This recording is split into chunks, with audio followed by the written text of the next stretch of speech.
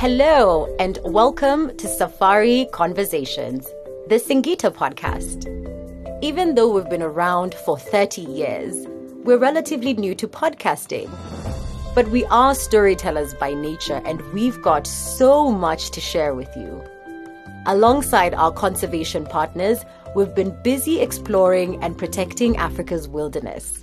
So join us as we unpack inspiring, fun, and sometimes crazy stories where you'll meet our incredible people and learn all about the special places in Africa that we call home.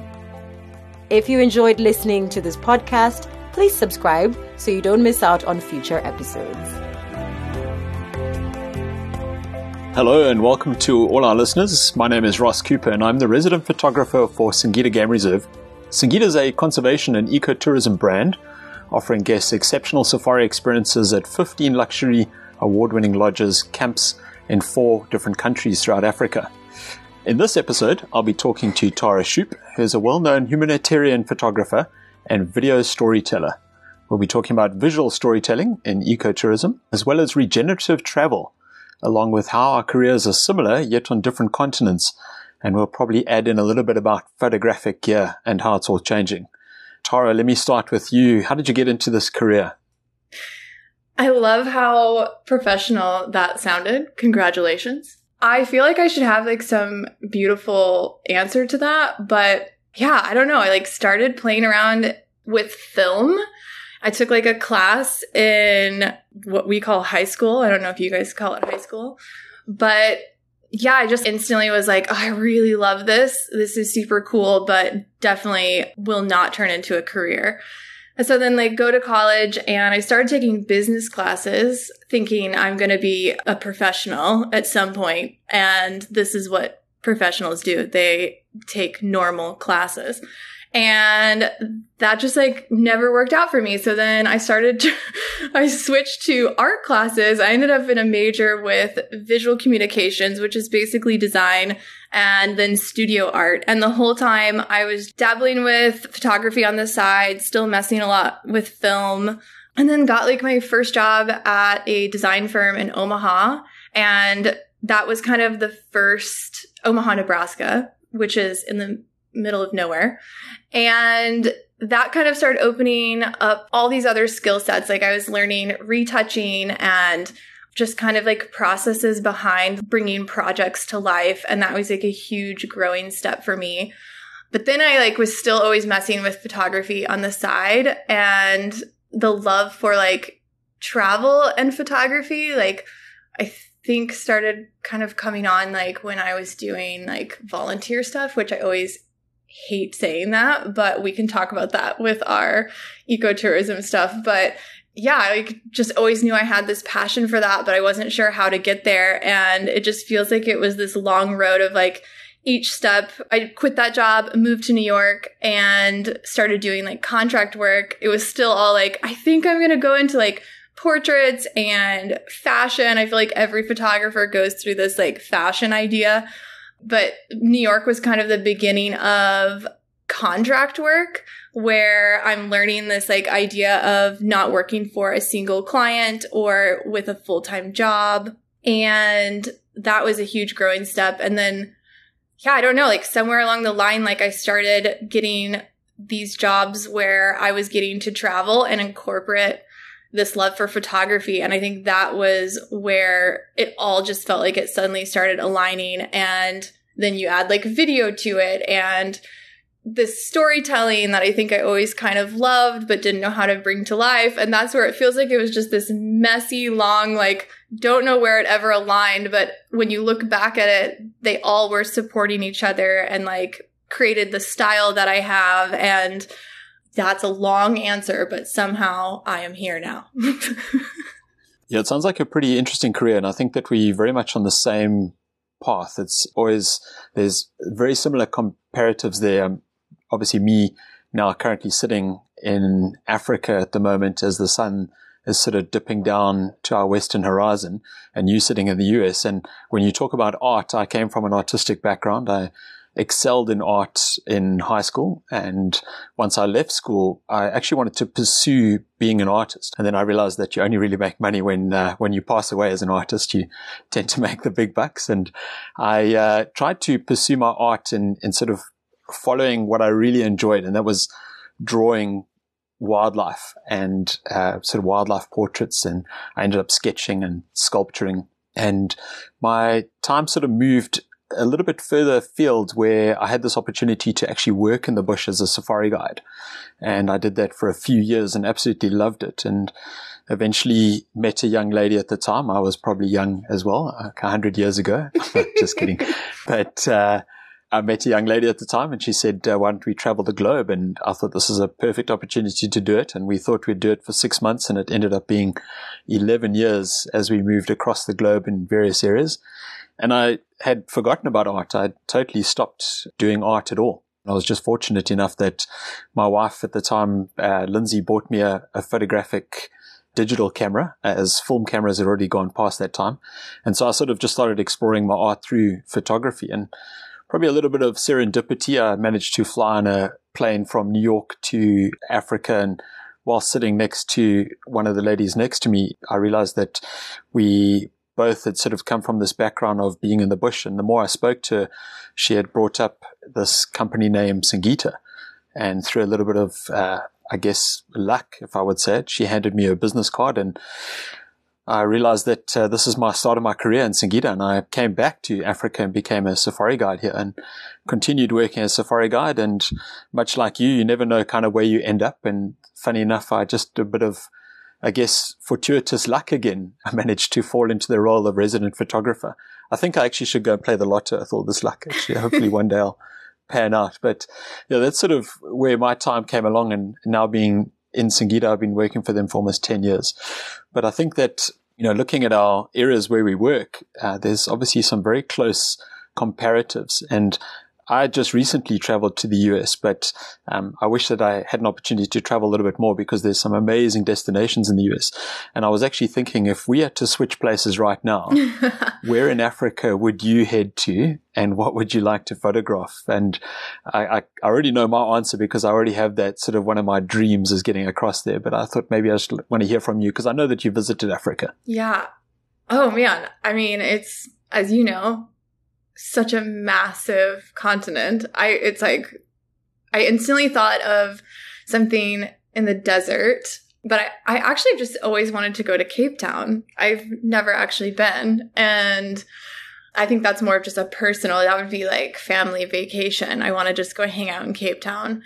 Photo-wise, I think I have always wanted to go to Madagascar. I don't know why, other than I think there's like old photo books at some point I probably sat and looked through and saw like just some of the ways the indigenous tribes there. I don't know. I just want to go and see what I find and have no idea. Yeah, I think, one of the things is that I would jump at a chance to go back to the US now that I've fallen into photography more on a professional level. I think when I was there, I was very much exploring and probably watching YouTube tutorials to try and understand my camera. But one thing, coming from a safari guide background, I probably understand my subjects far better than I did my photography at the time. And when I look back at it now, I sort of think if I got to the US, I'd probably head to go and photograph wolves in Yellowstone, or even bears. I think some of the great national parks out there. But I think coming from your photography interest as more sort of humanitarian and sort of video storytelling, the drive to Africa would always be wildlife. Would you ever come across and particularly look for a certain species and sort of maybe phone me and say, hey, Ross, do you mind guiding me? I mean, for me, and I call it still portraits, as I think you would too, but animal portraiture feels quite new to me. I feel like I more pursue the stories that I hear about within people's stories. But I think what has been really beautiful is since kind of entering the conservation world is seeing how important the human stories are within conservation. Like you always think of oh, I can't wait to get that epic elephant eye shot or something. Like, these are definitely things that I went into like, oh my gosh, like I had never got to experience things like that before. And when you get to have those experiences in Africa, it is something that it is unworldly. It really is. So yeah, when you have a guide there to help you give that unique experience, first off, you're going to be who I call. But second, I would then be like, okay, well, what human story? I think my brain always goes to what human stories are elevating these animal stories. So like, I think that is what I still call to as my strong suit, or anytime animal stories, portraits, they still feel like, like I look at your stuff and I'm just like drool over the lighting and how you capture and make them feel human. I think you have to approach it in that way. And I think you do, where you wait and you give it patience, and you're not just invading what for me would be people's spaces, and you're not invading animal spaces. And yeah, you just do it with an art. I was going to ask you like how your art has shaped your work. Like, since you came from being like, I look at your stuff as art forms, and they don't just look like photos, which they are, they're art. I think it's hard to call photos art. Do you feel that way? I think you're right. I mean, I think photos do resemble art. I think that there's a portrayal of an emotion. There's a feeling. There's people that sort of connect to photos, and I think they're much the same as videos. And I think I always knew when I took a photo what I was looking for before I actually took the photo. And unfortunately, it never looked out. It never looked the same when I looked at the back of the screen or when I downloaded it to the computer. And I was incredibly disappointed, thinking, well, I'd seen something and I just wasn't able to capture it. And it was just a matter of perhaps either learning my subject better or realizing that I needed to take my time and wait for the right moment, and be far more discerning of when I can take a picture and what would be the best time to take a picture, instead of just shooting all the time. And I think you touched a little bit on it in terms of conservation. I think it's such an important topic to mention amongst photographers and videographers, is that we sort of go out and we were able to go into these very remote areas or locations or destinations where I would say that we entice people to visit those locations and visit those destinations based on what we film or what we capture in terms of our imagery. What was your latest project that you did that you sort of went out in that direction of humanitarian? So I just got back from over a month of traveling. Half of it was family time, which was really great. But right before that, which I was home for like, I think 24 hours to repack bags and baby clothes, I was in Tanzania. I was on the Grumeti Reserves doing stories for the Grumeti Fund, which is in partnership with Singita. After that, I was also doing a water crisis story in northern Tanzania, almost to the Rwandan border there. So my work can vary from, I think all things can be tied to conservation, but in a lot of ways, I focus on personal stories. So like the water crisis story, for example, I would often work with the marketing team, and I would be like, okay, so here's how I approach things. And I would tell them how I like to approach things ethically, and we, are not just marching in somewhere and gathering content. And so there is I think that's one thing that maybe people don't know, is that you're not just like jet setting in somewhere and marching up to some awesome landscape or village or person and just whipping out your camera and taking a photo. There's a lot of pre-planning and consideration and conversations that have happened with individuals before you have even arrived. For me, I always make sure I'm getting written and translated consent from individuals, which I think is very important. So I think you're right, Tara. I think one of the big things is that people don't tend to understand, I guess, some of the challenges in terms of content creating, or even being sensitive to areas that you would go into, particularly when you sort of telling a story through video content or photography, and especially when it's a sensitive area. I'll give you an example. Recently, I've been documenting a short series, which is going to be a long series actually. It's going to be on a young rhino that's become an orphan from a recent poaching incident that took place. And this orphan is now in a rehabilitation center. And, one of the things is that conservation goes far beyond the borders of where you are in terms of the reserve or the area in terms of the community or the rural community of where you're staying. And in my regard, I traveled out to a rehabilitation center where this young rhino calf is kept. And I too, much like you were saying that you have to be sensitive to the people and you sort of don't just jump on a plane and arrive in these destinations and start just photographing and doing video content without consent of people that are there, and having respect not only for their cultures, but in terms of their safety and security as well, especially in my regard, because that young rhino calf is obviously kept at a high profile location and obviously kept at a safe location as well.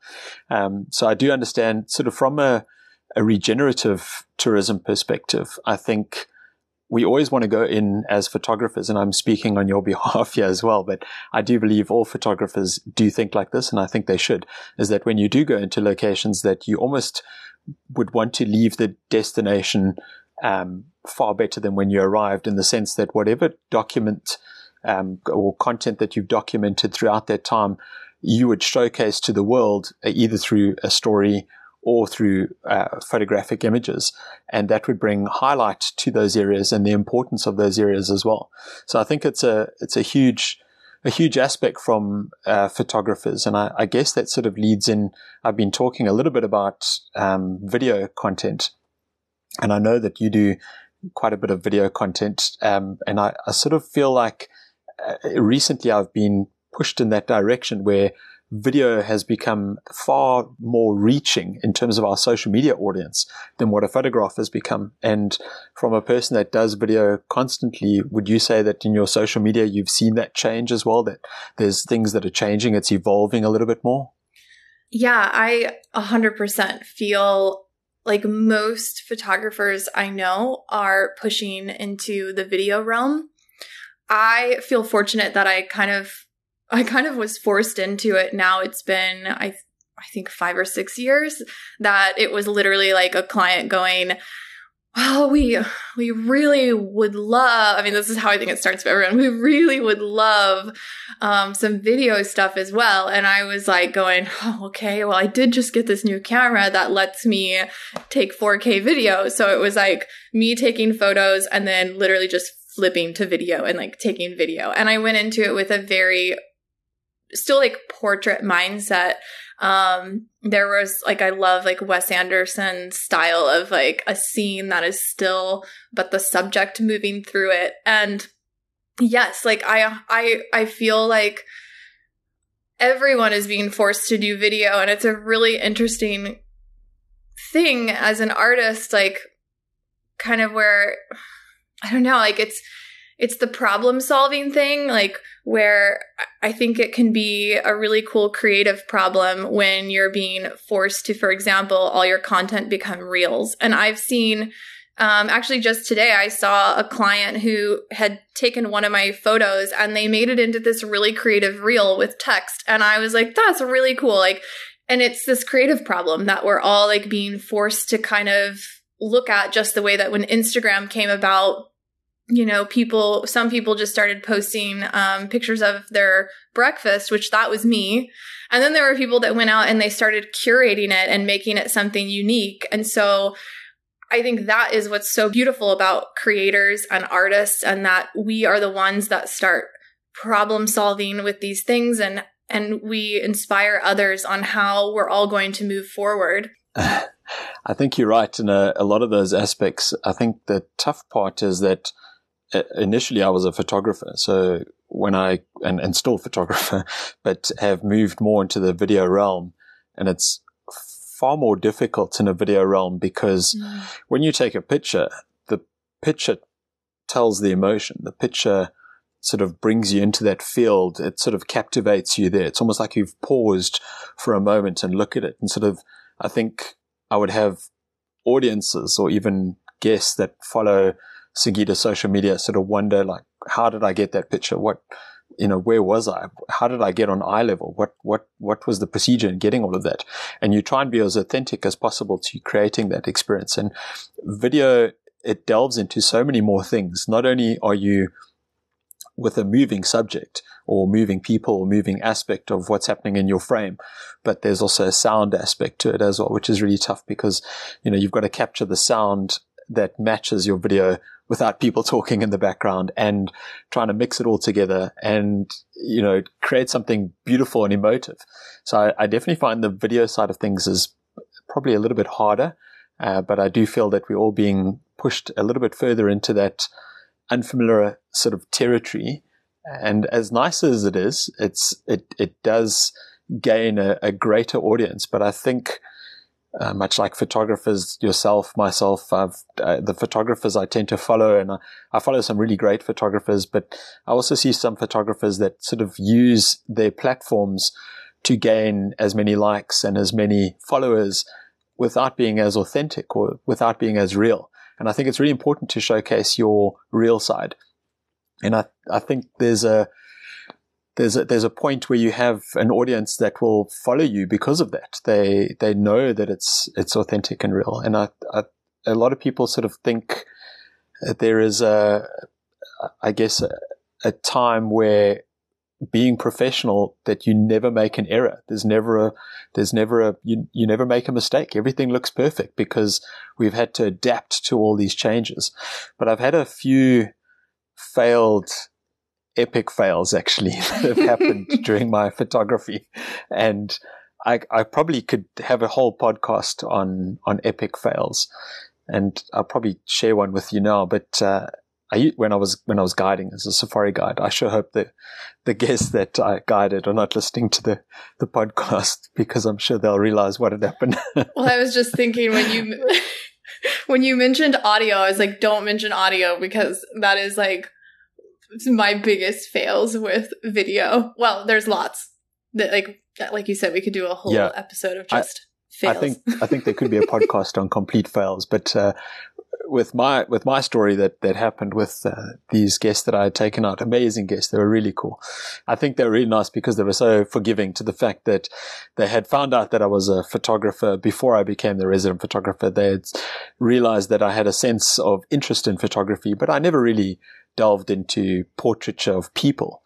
And so I was asked if I could take a family photo of the folks that came out. And this entire family had traveled out, and they brought their grandparents and their grandkids, and there was 2 different families, and there was probably about 12 or 15 people.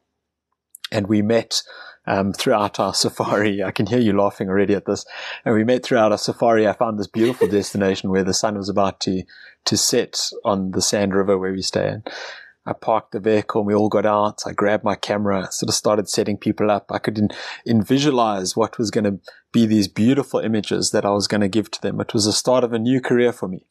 And as I was about to take the picture, I realized that I had forgotten my memory card, which was sitting in my memory card reader in my computer. And even though I had 2 cameras, I had forgotten both memory cards at the time. So, people, what they see on social media in terms of photographers, it looks beautiful. It's amazing. The content is amazing. There are some epic fails, and I'm sure that you have some of your own.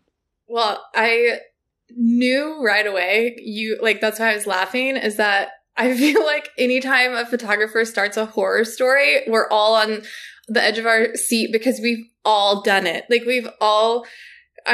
That's why it's like, you can't pick just one. Like, I've done forgotten memory card. I've forgotten a battery. I have, and in the type of work we're doing, it's not like we're just right next to, for us, a Target or a Quick Trip to go grab an extra battery or something. You're just like, there is no other option.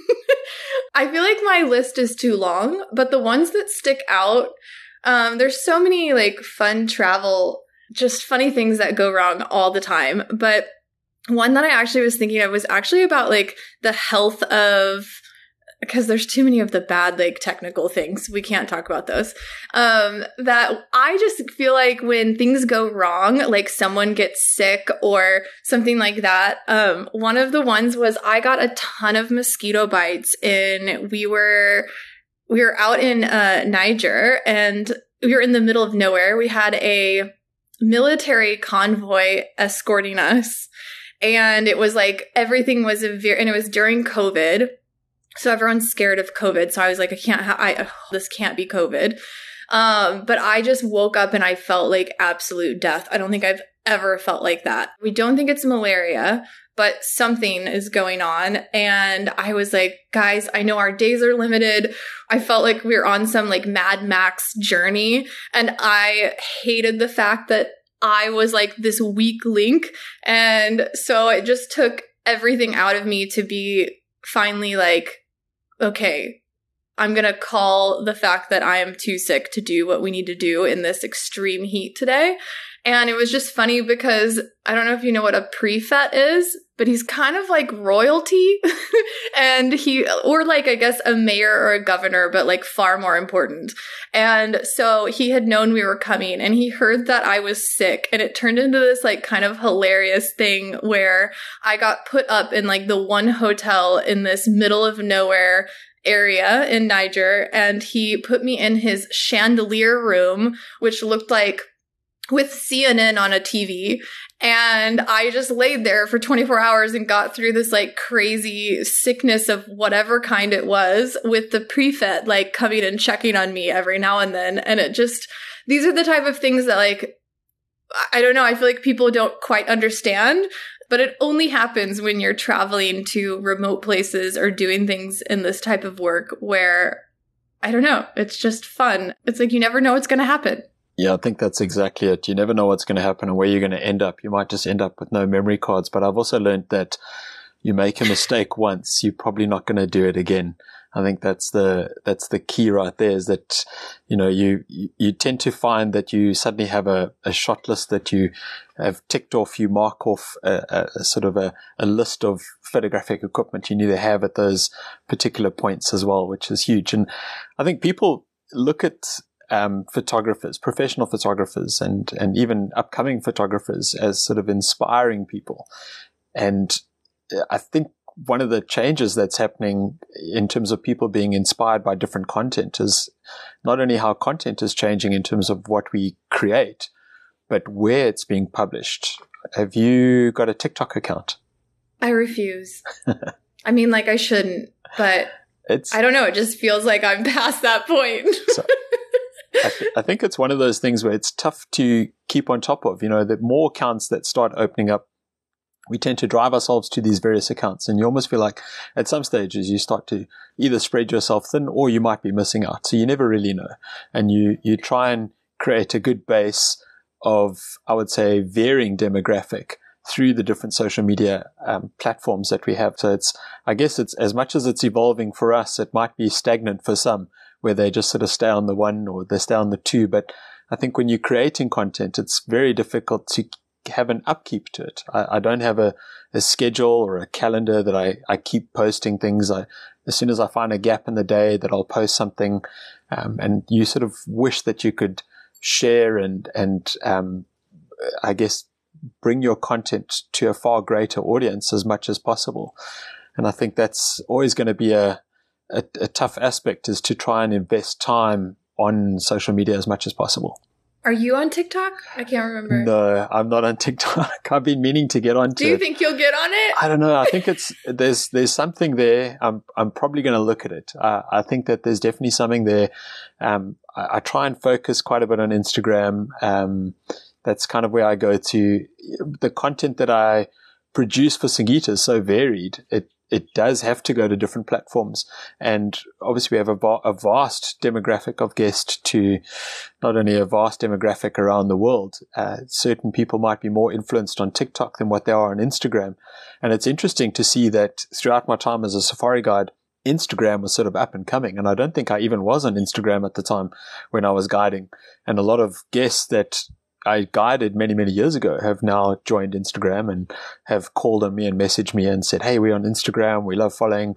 And they, following various other sort of platforms now, which is really good. So it's nice to see them commenting on some of the images that I end up posting or the video content I end up posting on Singita, because they always mention me. And I think one of the things I wanted to touch on is that a bit more about equipment. I know that you've been shooting Nikon much the same as me. Are you jumping ship to anything else? Ross. I'm trying. Now's the time. I know. If you could see, if we had a video of this, behind me, I have a shelf of all of my Nikon that I am relocating. But the thing is, I've left the Nikon ship. Well, physically. Emotionally, I'm still torn. It's like I've left an ex and I just can't stop thinking about him. And I just am I'm trying so hard to love Sony. And I've been shooting with it more now for my photos. I think the big thing was I could do it video-wise. And I told myself logistically, it just makes sense for me to travel with not mixed lenses and things like that, because I've done that and it's a total mess. But I still just miss my Nikon. Are you changing because your content is changing? Are you getting a different demand on content? I think this kind of goes, to that video topic. For me, the more I was pushing Nikon with my video, I was running into not massive hurdles, but I was just kind of I see that if I'm going to keep growing in the video side of this, that I should just switch to Sony, because there were things like overheating and how long you could actually record and things like that were just very basic things that Nikon hadn't hit that yet with their mirrorless series. And so I was like, okay, I'm going to jump to Sony with my video. And I still love the imagery with my Nikon. So for a while, I was doing both for an assignment. I was using my Nikon for photo and my Sony just for video. And now I think it was more just, purely logistically on my end, to pack that much gear with mixed lenses and stuff. I think it was just knowing that moving forward, I could adjust and make my bag not twice its size. It was more of a preference, I think. Yeah, that's the big thing. I think we always, I'm in the same boat. I literally am trying to move across to Sony purely for the fact of how my content is changing. And that's why I was wondering if you're doing exactly the same. Yeah. Is that the content has become far more varied than just taking photographs anymore. And my Nikon gear is incredibly heavy. And I'm just about to head off to the Serengeti Girls Run later this month. And I know that you experienced it last year, I think it was, that you were out there. And I'm currently packing my bags to head up there. And the challenge I have is that I feel like I'm bringing too much. I just carrying too much. And that's where you sort of just want to find this really simplistic version of photographic gear. And I was hoping maybe you had some advice for me on what's your all-rounder lens. And I get that question a lot, so I want to hear your answer. No, well, I only think this is funny because I just in Nairobi had met with another film guy, and I was having this conversation where I was like, okay, because this was before I'd committed to the Sony R as what will, I guess, be my main camera. But I was like, yeah, it'll minimalize everything. And he goes, uh-huh. And I was like, what? Why is this so funny? And he's like, because you're going to replace it with something else. And in some ways, it's so true. We have a mindset of we're going to make our bag, that much more minimal. Well, soon it'll be a medium format or something else is going to end up filling that space. So it's a very temporary, we all know. We're never going to just have hardly any gear. But since I am in this new mindset, I have to say I used to be very all prime lenses, which is the pile of Nikon lenses that I'm probably selling if anyone wants to buy them. That I was very I'm going to have an f1.4, 1.8 everything lens, which we do know this makes a difference, obviously. But I was my whole Nikon lineup was prime lenses, except for my 70 to 200. Now moving to Sony, I'm actually quite excited about the idea of like, I have a 24-70 now that I'm playing with. And like, I do love the flexibility, like to go to Norway with one camera and I took that lens, the 24-70 and the 70-200. That's all I took. I felt a bit naked. It just felt like my bag was too light, and to go on a hike with the 70-200 and feel like it didn't weigh 50 pounds.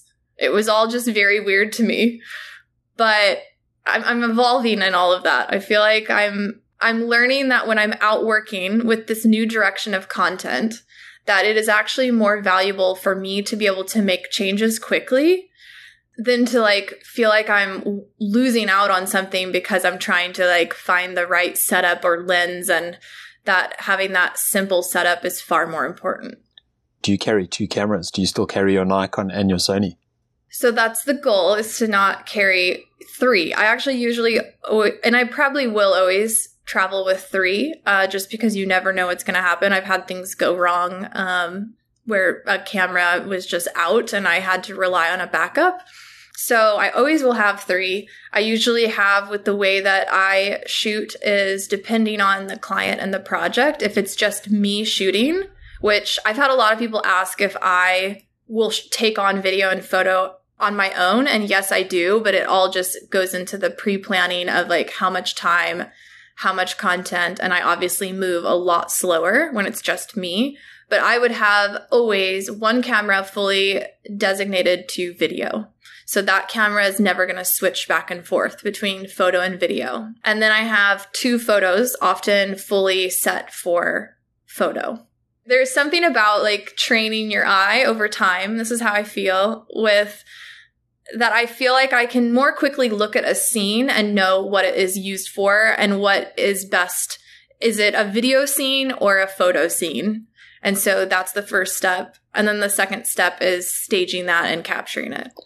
And going up now to the Serengeti Girls Run, just sort of starting with the storytelling of videography and photography. And one of the things there with the Serengeti Girls Run, I came back to it because it's such a really great women's empowerment project that's taking place up there. And I know that when you were there, it was probably a little bit more challenging personally, but I think that you wanted to create sort of not only the emotion of what's taking place, and with a prime lens or a long telephoto lens, it doesn't quite do it justice. And so I'm actually going to be heading up with a 24mm 1.4 Sony lens.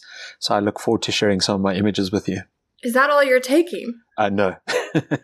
My bag is pretty heavy, and Lindsay's carrying quite a bit already as well. So I am going to be leaving a 600 f4 lens behind, which I've primarily used for a lot of my wildlife photography. And I'm going to just try and aim for the fact that I'm going to get a little bit closer to the wildlife, and I'm going to try and take more of a landscape, more of a scenic shot.